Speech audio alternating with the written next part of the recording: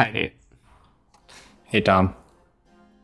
Did you know that you can tune a piano, but that fine-tuning a large language model is still an unresolved open research question? Yes, I did. Welcome to the retort. Today, we're going to kind of do a few things. We're going to comment on some of the little feather ruffling from our first episode, which always means you're off to a good start. We're going to talk a little bit about RLHF, and then we're going to go towards one of the topics that is the reason we motivated this show, of kind of discussing ethics and safety. So probably a lot of things that you may be interested in. I think kind of to start, Tom didn't tell me he was doing this, but you went off and did an interview with someone at VentureBeat about topics on our podcast in the first episode. And then I think you had some confused comments from multiple leaders of the field, like Thomas Detrick. I don't know how to pronounce the name exactly. Jan said something. A lot of other peoples were involved, but maybe less directionally. Like, Melanie first, Mitchell. do you want to recap what you said in the interview and/or the pod, and then we can kind of go into what it means? Yeah.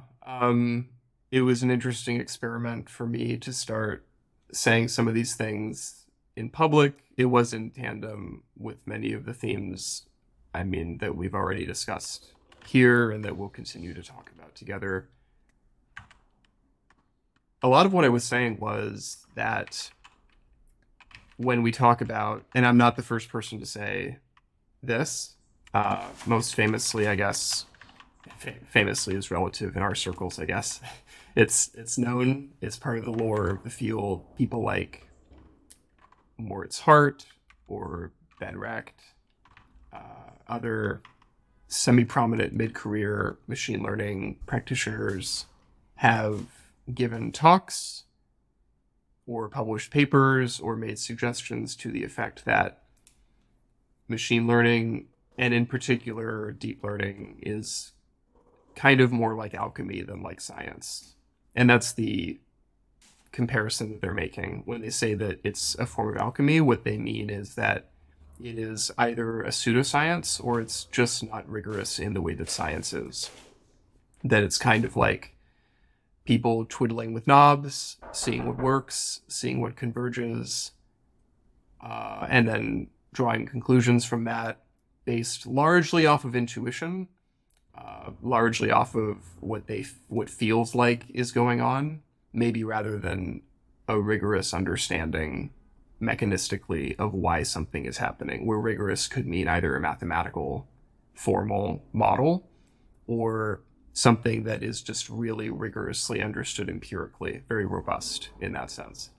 That's the sort of canonical understanding of alchemy that it seems a lot of grad students are kind of raised with as something in the back of their heads as they themselves maybe spend months or years playing with, tuning these things.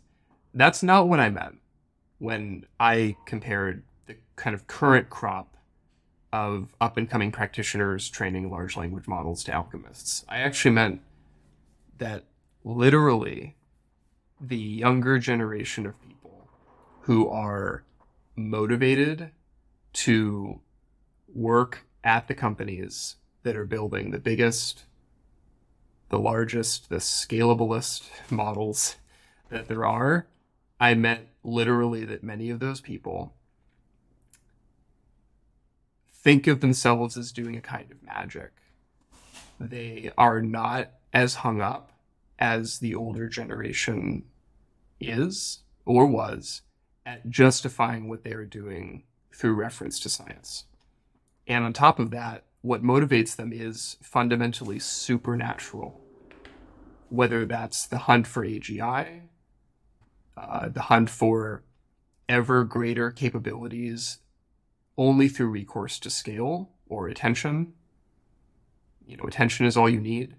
There's a spirit of a kind of blitheness that underlies, I think, work like that many people lean into. Yeah, I think there's a couple things here. I think I have a take. I think that maybe they do this because it actually works. And when our generation was being raised to do computer science, we actually had to use the scientific method a little bit to try to figure out what the heck is actually going to work in machine learning. And now so much of it just works out of the box that it is more akin to you just get progress in the direction that you go. If you invest time in the right data or whatever, you throw compute at the right problem, it does tend to work out. That's one difference. And then I think when you extrapolate across a longer time frame is probably why some more senior members are more kind of frustrated with this label in a way.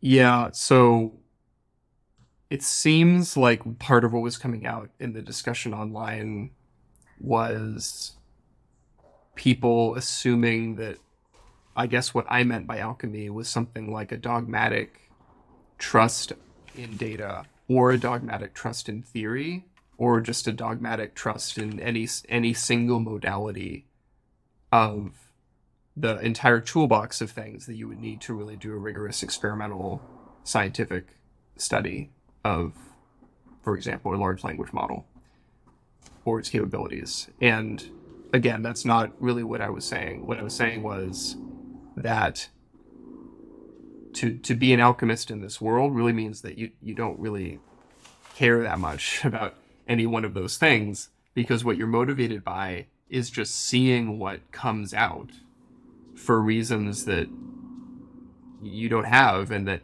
it kind of, what makes it sexy is that you don't need reasons to see interesting things come out of these models. That's part of the charisma. That's part of the game, and that's what seems to be. That seems, for reasons I didn't intend, to kind of upset or make people uncomfortable. Although the other side of that is, this was maybe also in the shade of the responses that I was getting.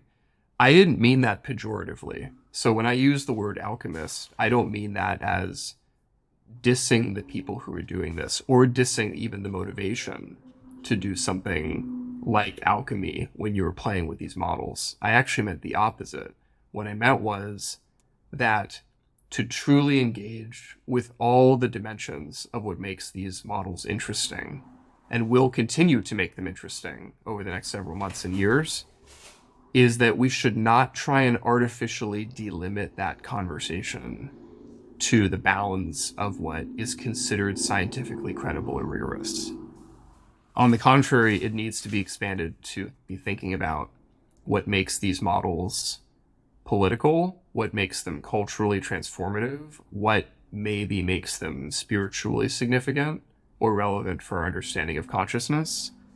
The kind of lurking spirit here is that what large language models represent, what they promise in the eyes of many, not all, but many of the people who are fascinated by them, is the moment when the field of AI finally becomes unmoored from the confines of cognitive science.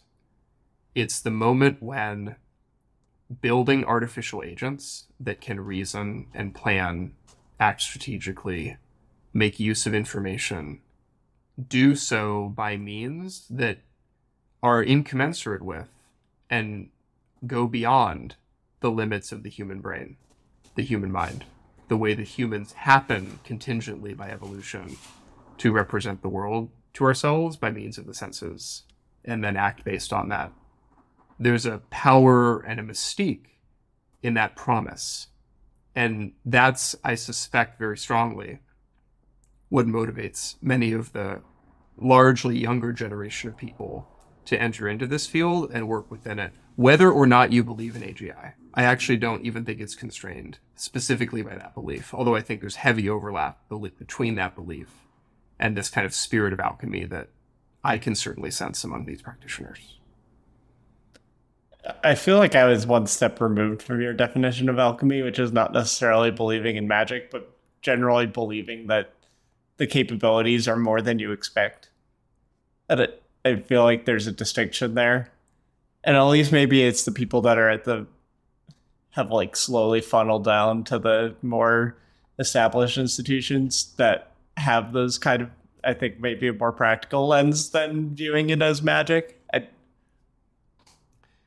I guess there's like I was gonna say I don't know if anyone seriously has ever told me that these things are magic, but I don't know. It's kind of like what OpenAI's marketing is sometimes. So I don't.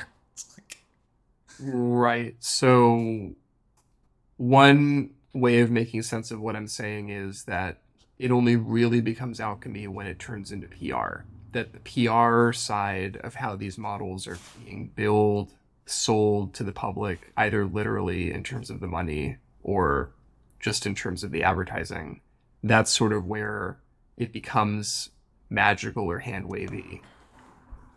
I actually don't think that's the entire story here. And we'll see over the course of, this podcast how deeply we go into this. This isn't going to be about the history of alchemy or whatnot. Like there's actually another podcast called The History of Alchemy podcast that's actually quite good at this.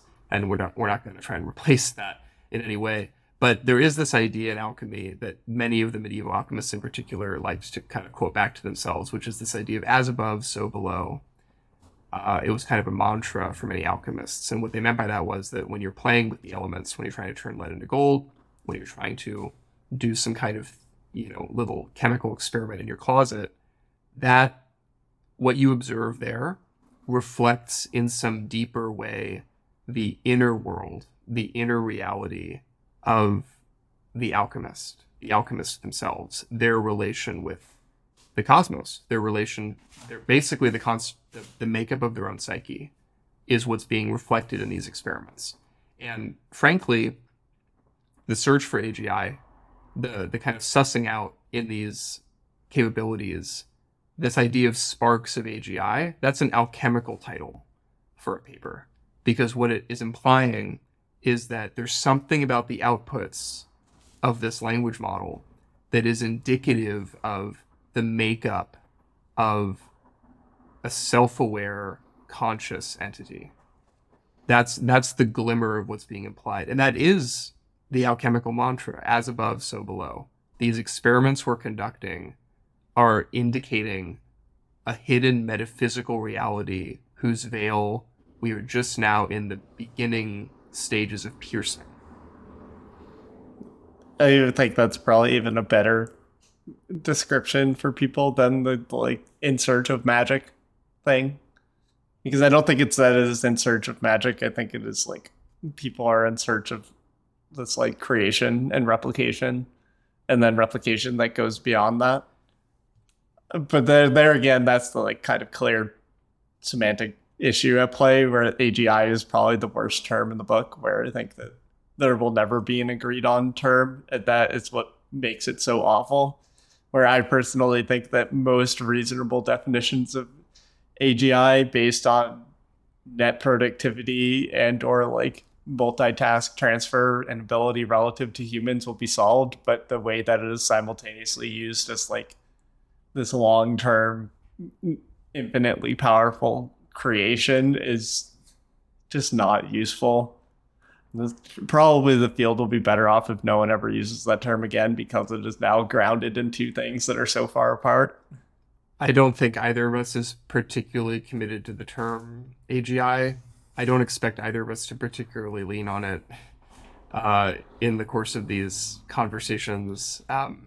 We're probably going to get into the semantics of it, though, because that's a lot of where this lies. So again, to what I was saying earlier was basically, again, it's when you start to lean on this notion of sui generis order, sui generis creation or creativity. That's sort of where it becomes this kind of mystical search, this supernatural quest. And there is that flavor in many of these discussions. And again, this is not, at least as far as I can tell, not what the canonical critique of AI as alchemy was touching. Because again, that was really just to say, we're kind of just guessing, we're kind of just engineers acting like we're scientists. So when we say this stuff, we're kind of just alchemically whatever. Again, that's different than this idea that we're playing with the fabric of intelligence and slowly unearthing it through scale. Yeah, I think that it almost makes sense to kind of double down on this because it's what a lot of people are interested in and will lead into kind of the safety things. I'm going to put you on the spot for this transition. What is your P doom? My What is P. your probability of doom. I recently was put into this exercise, so I have my answer. But what is your P doom? So I'm just supposed to give a number, right? That's the appeal. Okay, a percentage. A percentage. That's right. Okay. Yeah. For some reason, 5% comes into my head. Yeah. Okay. I was gonna say 0.05%. So you're, I'm about 1 in 200 human about time frames from now. AI actually destroys humanity, which I also feel like is on the high side, but I think it's in the middle ground where you actually care about these things. I've been on a panel where people ask me that, and I managed to not answer, which was pretty good. Is the idea so? What does that tell you that my number is 5? It says that you're like moderately high X risker. I think like 5 to 50% is where like the high X riskers fall. Yeah, I mean, if I were to reflect on it, why I would assign that as my number, it's something in the neighborhood of we don't seem to have functioning institutions anymore. I sound very old-fashioned when I say that. I actually think that's more of a doomer thing to say, though, even though it's like I'm not saying like we used to build things in this country or whatever. I mean something more like the social fabric, honestly, feels more tenuous right now than any time, certainly in my own adult life, and probably as I reflect back, even in terms of my whole life, which sounded less impressive 10 years ago, but now that I'm in my mid-30s, that's kind of an increasingly... The fact that now it's worse and that I'm now 34 is grounds for me to, I think, just generally up my number on X-risk situations and the propensity of AI to feed into that into a destructive way. Because what's the counter proposal? What's the odds that if we're in a destructive situation, that AI is going to get us out of it? Like, who would seriously... 0. Right. I think there'd actually be a large spread agreement on that. It's not like the state of AI is somehow going to walk us back from the precipice. So yeah, I think the question primarily involves around like AI accelerationism, but I think your skirting of the answer is fine. Well, let me articulate it, because I don't mean to skirt it. What I mean to say is, I think we're just getting closer and closer to the precipice anyway. And so it actually takes less and less from AI to just push us over the rest of the edge. That's what I mean to say. So my 5 is coming less from a place of a sincere kind of extrapolation of capabilities and more from a belief that a modest increase in capabilities combined with the general shit show of the state of things could easily make things catastrophically bad. That's where my 5 is coming from.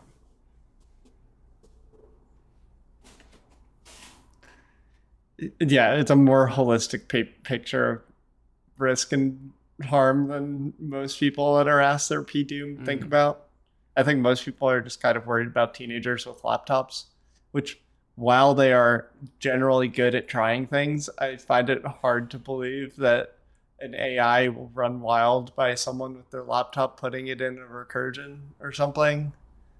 It's like, I understand that its intention is supposed to be hard to think about, and that's part of the point of why it's risky, because it's like hard to foresee the issues. But that's a big part of the risk. We're at a weird moment where it's easier to believe in catastrophe than to believe in like anything else. Like that's part of the reason I think these numbers are creeping up over time, is that it's just very concrete what the risk scenarios could be. So even if they're not very likely, it's just very easy for some reason to imagine them, and harder to imagine no risk scenarios from playing out at all over the next 100 years. So I guess that's both a statement of why we shouldn't necessarily trust the numbers we give, at the same time that it's sort of more existentially, or as you put it, holistically worrisome, because it's showing that what's at stake here in those sorts of scenarios, this P-doom nonsense, like it's our imaginations that are at stake, right?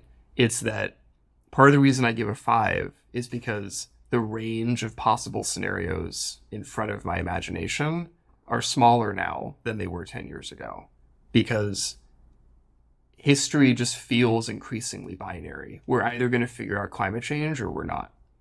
So it both seems less likely that we will, and just more and more binary in the way that's going to come down. So that just starts to take the form of a sharper, like a, let me see if I get this right from statistics. So it's I guess it's not a normal distribution anymore, but it's like it becomes more bimodal in terms of the range of outcomes. And so I can give you a static scalar number, but that's not really qualitatively capturing the imaginative situation that we're in, which is we're either going to continue to persist or we're all like screwed, is increasingly how the world feels, whether or not you're talking about AI. That's my sense. Do you think the like AI safety community decouples those things? Because I think that they should be. If they're trying to communicate technical risk, I think dynamics of like institutional dynamics should probably be independent, or like political dynamics should feel independent. And I think there is bipartisan support for AI broadly. Like if you take like what is happening with AI, there is probably more bipartisan interest than there has been in a while. That is certainly true.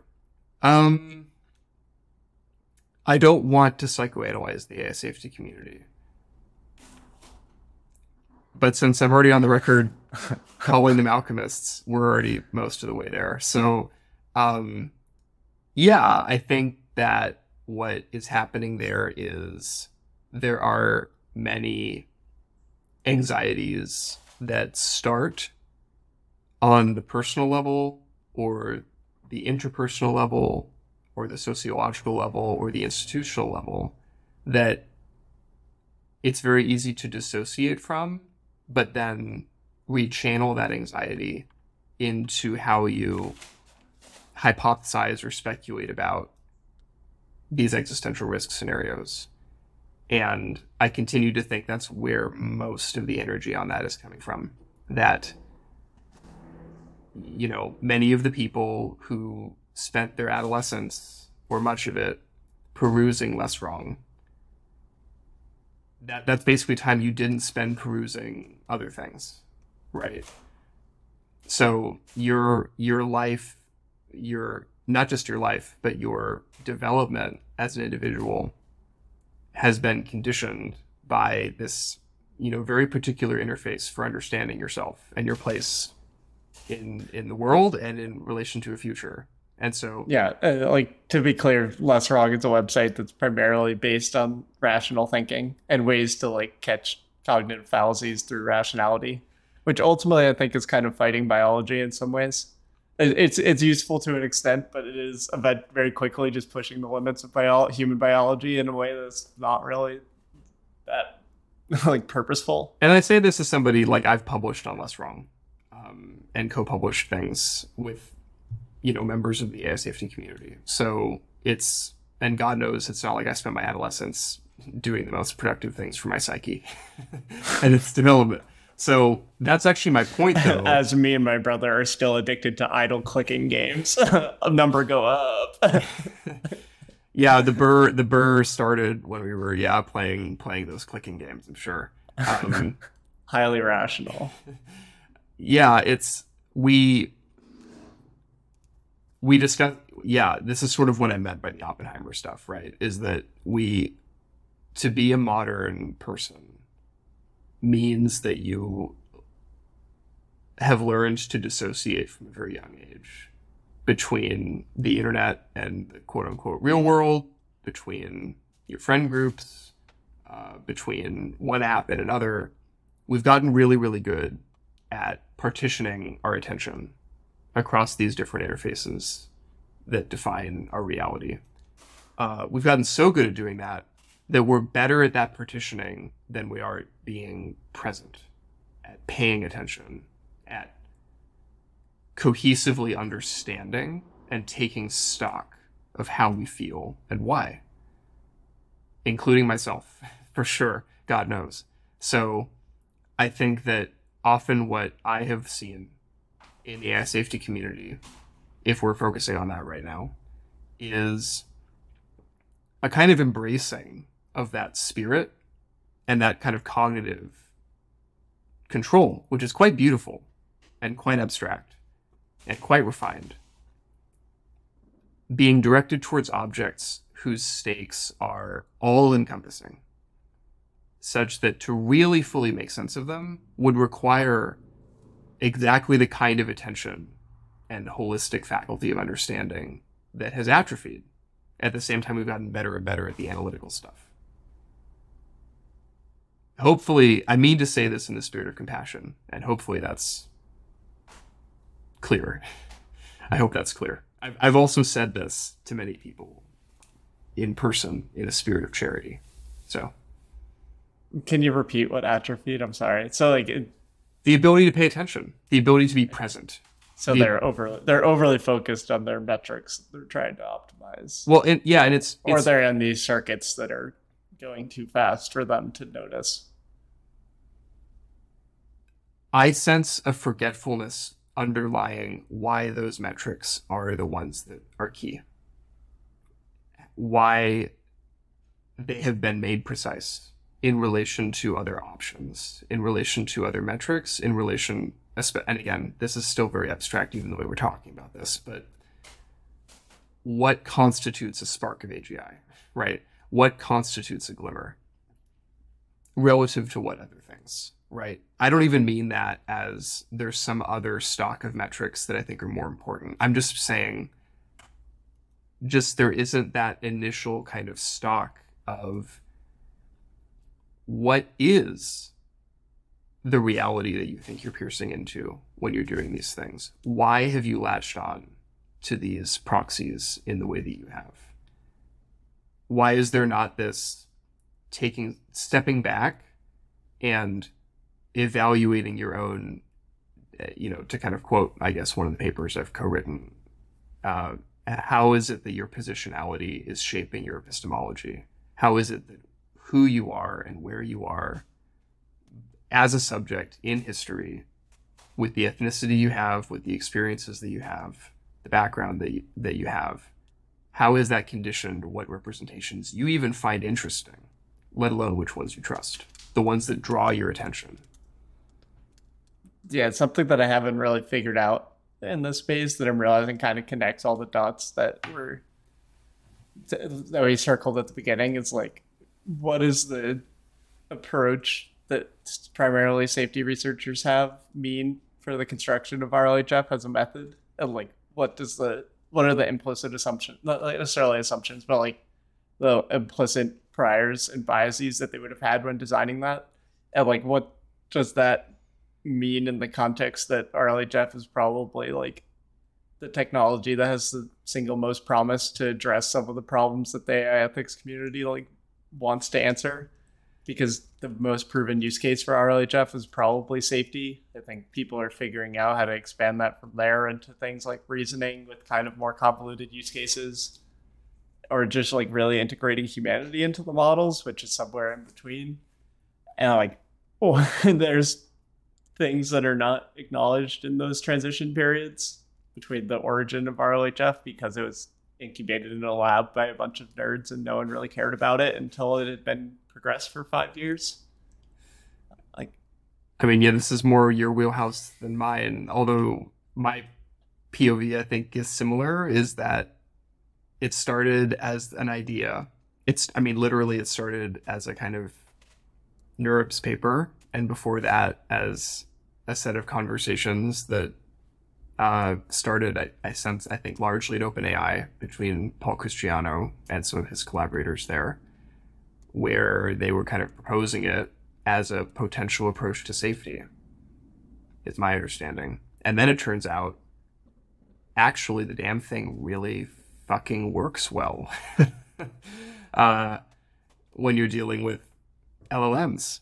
We've all seen the famous diagram of the like Lovecraftian monster of like unsupervised learning, and then it's got this like anglerfish. We'll have to put a link into it. Yeah, it's got that kind of like, it's like a deep sea angler. It's got the thing, the light shining down. That's the RLHF in front of like the human mask of like the, I guess it's the labeled data. Yeah, people can look at the image.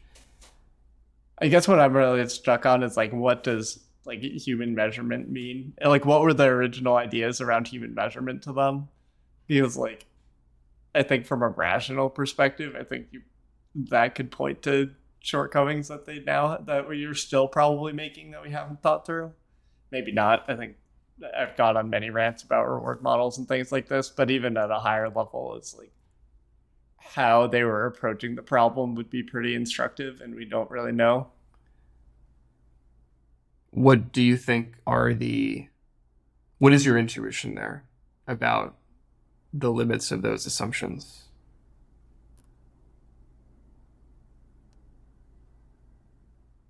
It really has to do with like they're taking they knew that the data was incomplete at the time, and that's why it's so funny as saying that it's an alignment technique. It's like, I feel like it was almost an alignment technique where there's the motivation for the solution, but has been quickly divorced from that. So they're like motivated from the solution to try to figure out a way to get human values into the models. But we haven't really reached that point again until like constitutional AI, where you could actually write down a value that it's going to work on. But all the intermediate work was just ways to integrate human context in a model. But having like human data in a model is a very strong proxy for human values. So like RLHF works by capturing the idea that it's easier for humans to say if something is good or bad rather than generating data to include. And then they wrap a feedback loop around this and plug it into language models, and some signal comes out. But I don't think necessarily good or bad is ever a way to like close form encapsulate values. And I think that's what like the safety people wanted to do, because I think they're probably, I don't know off the top of my head, but there are definitely going to be values that don't have good and bad axes. like making everything have a center point and a median for around human values is probably quickly going to become strange. And I actually don't remember from value alignment literature like what the primary use cases they motivate are. Like, is there a snappy thing like relative to the paperclip problem or whatever that is used for value alignment? I'll just go ahead and say no, is my sense. Yeah, it's... So I guess part of my intuition here as well, I was one of the co-authors on this, on the possibilities and fundamental limitations of RLHF paper that was dropped a couple months ago now, I feel like, which was a kind of very large co-authored paper. And, you know, many academic collaborators, members, I'll say prominent members of the safety community who are represented in academia, kind of providing their perspective on how interesting it is that RLHF has been picked up in such an industry and infrastructure critical way to how LLMs work and are very quickly being deployed and commercialized at scale. And trying to tie that back to what the theoretical motivations were for it in the safety community. My main takeaway from contributing to that paper is that it's really fascinating to me how the safety community, of all people, the safety community has reopened the question of what human feedback is. This is a topic that social scientists would consider like to be their bread and butter. Maybe cognitive scientists, maybe linguists, maybe anthropologists. The question of human semantics, the question of human context. How do you segment context and then aggregate it in a way that gets you back to the holistic depiction of that context? This is at the very heart of debates in social science for, like, honestly, the majority of the 20th century. And in this beautifully inappropriate way, it's been kind of reopened computationally by big tech. And suddenly, many humanist social scientists and qualitative researchers kind of have to put their money where their mouth is on this stuff. And, you know, to tie this back to something that, you know, played out this summer, there were many prominent members of the, is it fair to say, fact community? I didn't mean to say fair as a joke there, but, you know, the prominent representatives of the fairness, accountability, and transparency community who were in this.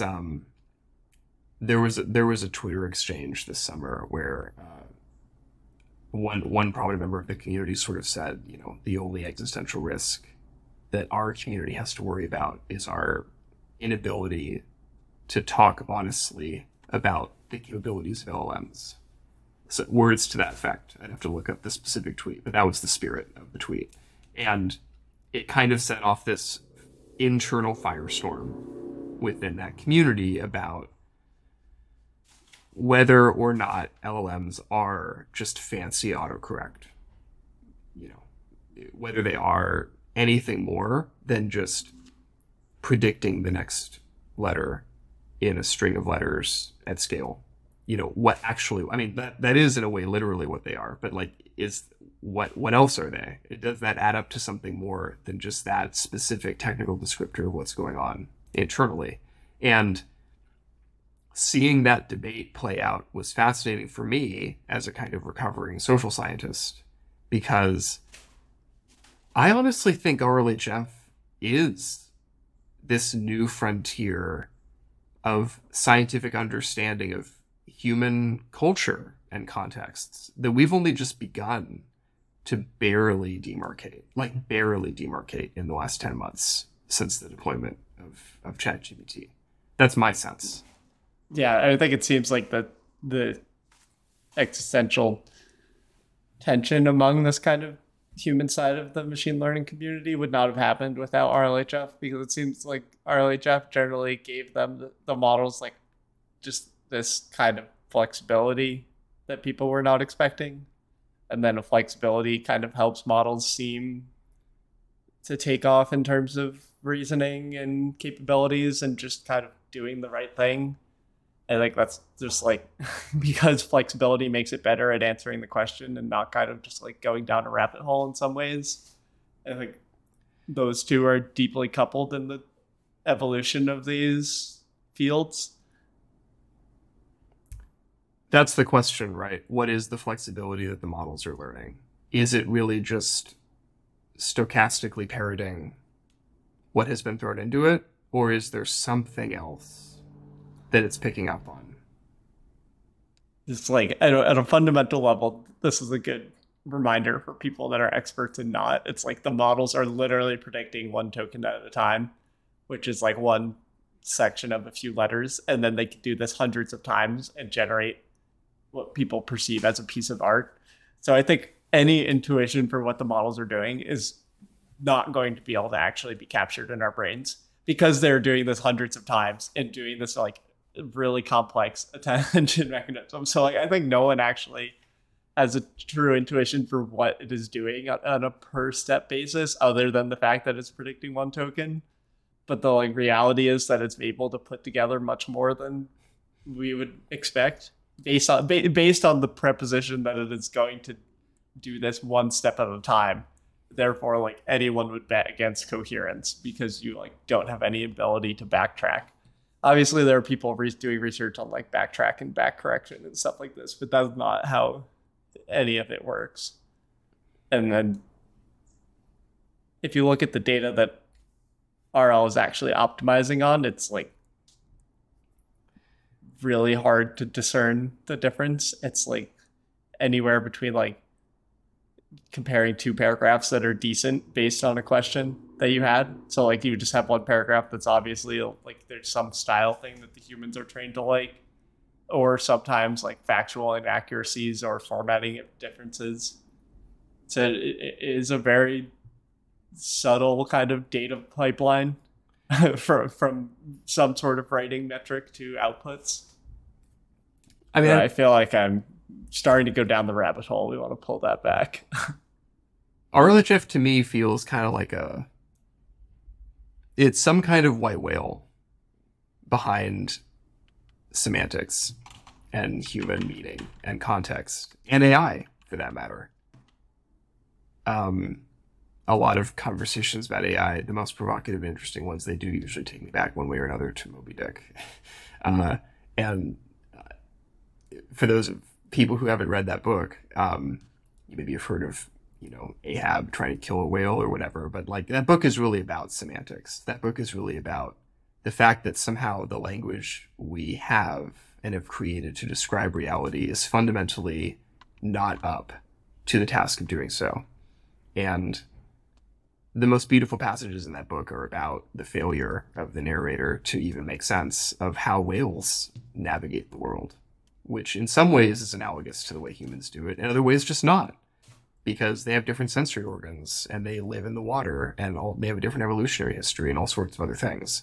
And it makes you wonder whether there is even a there, or whether there's just this dumb mass of animalistic sensation. Why does it have to have a will of its own? Why does it have to have a life of its own, a world of its own that's worth investigating?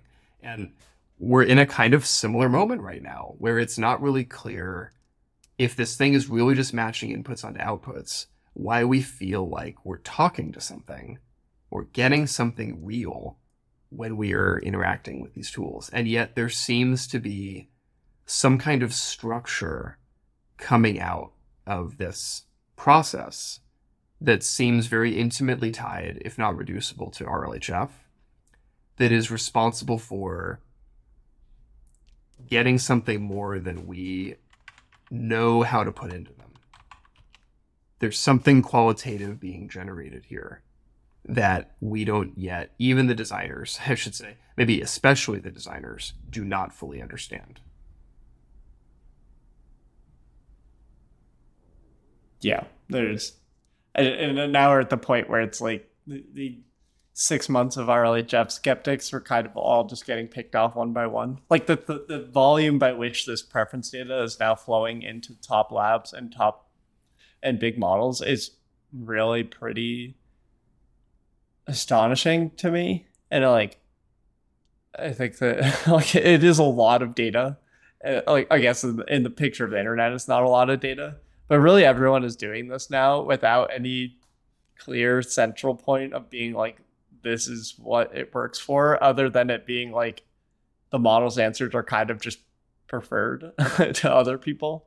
And that could be the extent that people are measuring that. Like a lot of the chat model evaluations are by comparing to other chat models on the prompts that you made. So I think it, by definition, is not surprising if you have a set of prompts that you come up with for your own evaluation.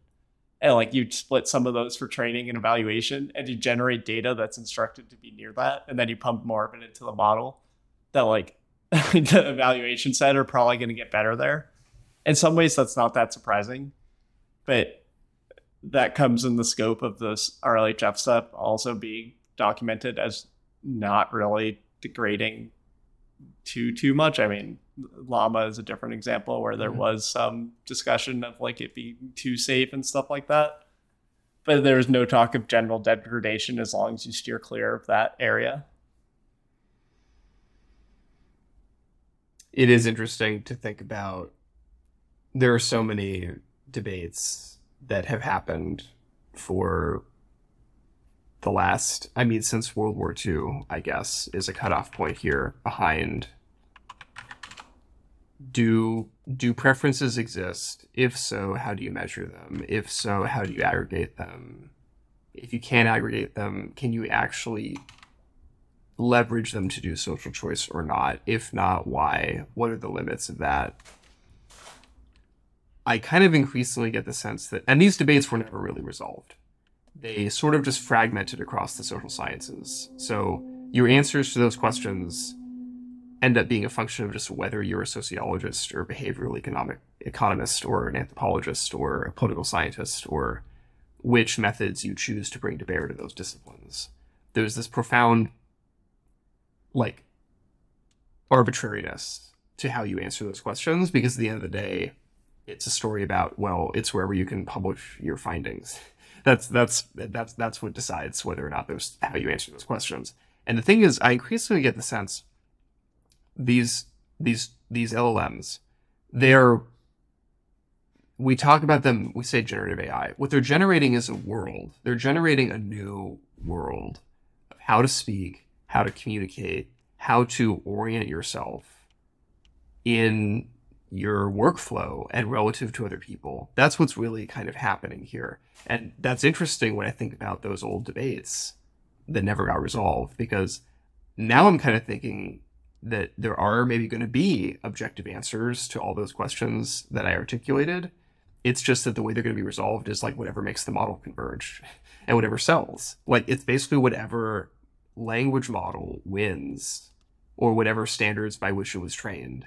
That's just going to be the answer to those questions. That's what will dictate the extent to which you think preferences exist, how they can be measured, how they can be aggregated, how they can be reconciled, how they can be adjudicated or organized to make consequential decisions. These models are just at the engineering level forcing a reconciliation of these methods in practice just based off of whatever works. It's a pragmatic question, in other words, not a metaphysical one. Yeah, and when you have this lens of like, what is RLHF doing? I feel like RLHF is just fixing something in the pre-training, probably. Where if you like get do the pre-training better, you would like all of these things would work. This is partially like a thought that is slowly bubbling up when you're talking, but it's like if so many people are able to see similar things, like everyone's pre-training methods are generally the same, and then everyone tries to do RLHF in the same way, but they use different data. And if it is the case that it is like most people get something out of it, it seems like it is just kind of like there are common flaws in how the pre-training data is biased because everyone trains on Reddit. And maybe like by training on preferences that are from places very different from Reddit, i.e. people sitting behind a desk doing specific things, it just like undoes some of the stuff that was problematic. And it adds like, you can add specific behaviors and mappings and things through RLHF, but that might be, it's like the regularization of it might be the part that makes people think that it performs better.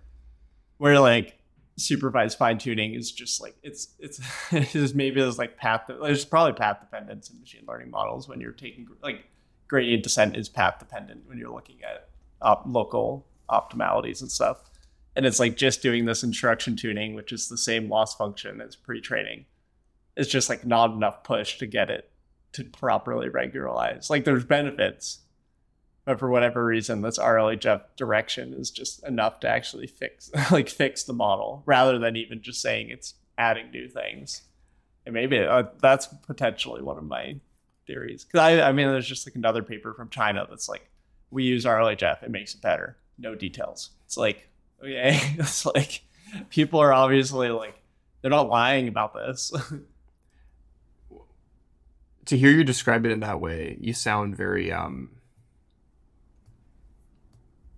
blithe, I guess, or almost kind of indifferent to whatever the actual reasons might be.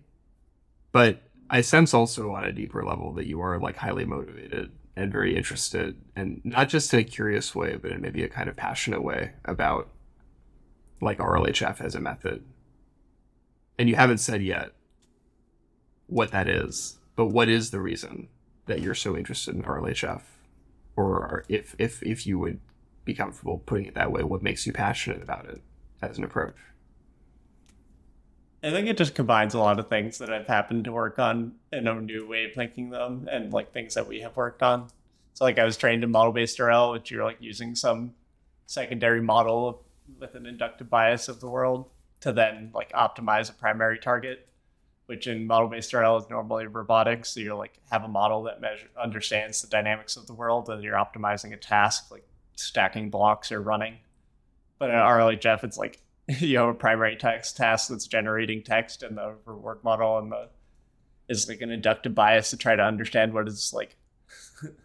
It's more related because it's like what is better text or what is not, but it's at a granularity that's somewhat different. It's like there's the evaluations are all linked in different ways, and it is just the like complete lack of communication around it makes it a big opportunity to have some sort of positive impact, because everyone that's saying things about RLHF is just okay. Like Meta, for their credit, did say a lot more, but everyone else just doesn't really say much, and it's just kind of, yeah, we use this thing, it makes sense, and it works. Like I think answering the question as to why is a public service that is warranted when AI is moving so fast.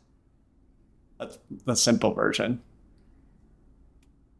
Do you feel like you see sparks of, I won't say AGI, but do you feel like you see sparks of anything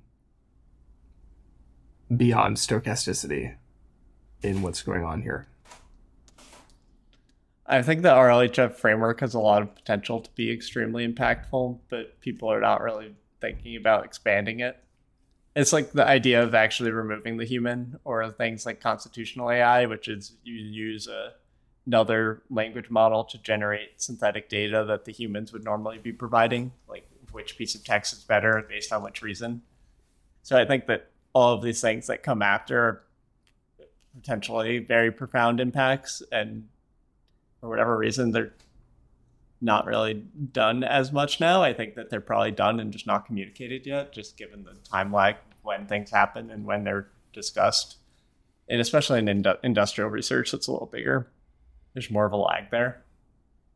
And I think it's ultimately removing the feedback, removing the human element just makes things move a lot faster, but also kind of brings in more of these kind of like discussions of like what is the right way to do this, and what is the right way to use AI systems in at scale feedback, which is something that the two of us have been kind of talking about for a while and trying to figure out, because it's obvious that people have wanted to measure how ML systems impact people and how that happens over time, but there haven't really been the tools or the scenario to do it, and it feels like RLHF and the related technologies are a big step towards doing that. So it's essentially like, how does the newsfeed algorithm on Facebook change people's preferences or habits or something? And RLHF is probably the closest we've had to creating an experimental framework around understanding that. To be clear, it's the fact that RLHF made people realize that kind of like outer loop feedback exists. So like John Schulman's talk at ICML, where he's like changing our models causes certain, like doing RLHF on the inner loop as a tool causes certain problems in the model on the outer loop. And he was pretty much saying we need ways to actually fix this outer loop, which is like how the deployed model interacts with what the users are doing. And I think that's one of the final, like if you build extremely powerful AI products and tools, like that's one of the final questions that'll never go away, which is like, to what extent are you manipulating your users versus enabling your users? And is that the two different sides of the same coin, or is it distinct? I guess as I hear you talk, it sounds like you actually are approaching this stuff from the standpoint of what I would call more of a scientist, in that you're talking about these things as if they're open research questions that are co-equally worthy of investigation, and worthy of experimental comparison, if not like controlled settings. That's the goal. I don't feel like people actually are doing it that scientifically, which is the type of thing that I'm trying to grow into, and enabling people to. It starts with people like just doing empirical exploration and then understanding how to improve the method. But even like the empirical investigation is not, it's not formulated in a way that it's like easy to make sense of the experiments and one that will generate a coherent flow of like what to try next. I think it's mostly people trying things or people sharing partial information. How much do you worry about a difference in motivations beyond the lack of openness? We haven't talked about lack of openness in this conversation, but I agree it's important. But beyond that, I think there's a separate issue here, which is... I think it's primarily in this case the extent to which RLHF is used as a metaphor for like magic sauce on the models, and that the general public doesn't really understand how to interpret what people are doing. We've seen that where people think that all AI is ChatGPT. They don't know what the difference is and stuff like that. Like, that's something that RLHF is deeply complicit in, which is frustrating, but I think it's just kind of something that you have to do work to disambiguate. Maybe we can end on this note. Do you feel like we need... What's more pressing? Do we need better metaphors or better studies? We're done with metaphors. We need better studies. We need no more metaphors. That's kind of the note. I think it's like I was talking to a professor today and like asking about how NLP and ML are being impacted by all this language model stuff, and like it's actually the case that NLP's community is probably more okay because it's like their stuff is just getting better and better and known at a way faster rate than I expected, but there's known problems to do. But everyone doing ML research is kind of effed because like now everyone just has to do language model research in whatever field of ML they were doing, and therefore there's just dramatic change everywhere and there's no way to keep sense of everything. I think RLHF kind of dabbles in both because it's working in NLP, but the methodology draws on a lot. So it kind of has to find its home of where it's actually studied, which will play out. I think new grad students starting this year, just a month ago, a ton of them are obviously going to work on RLHF, so by their ups next year, we'll have a lot better picture. You just have to wait a short 14 months to get all these answers. So I think it's an okay place to wrap up. What do you think? To be continued. We'll keep exploring. I'll bring the metaphors. You can bring the science. Anyway, we'll see how that goes. We'll do that and slowly up the spice-o-meter on our takes. So thanks for listening, and we'll see you soon. Bye, everybody.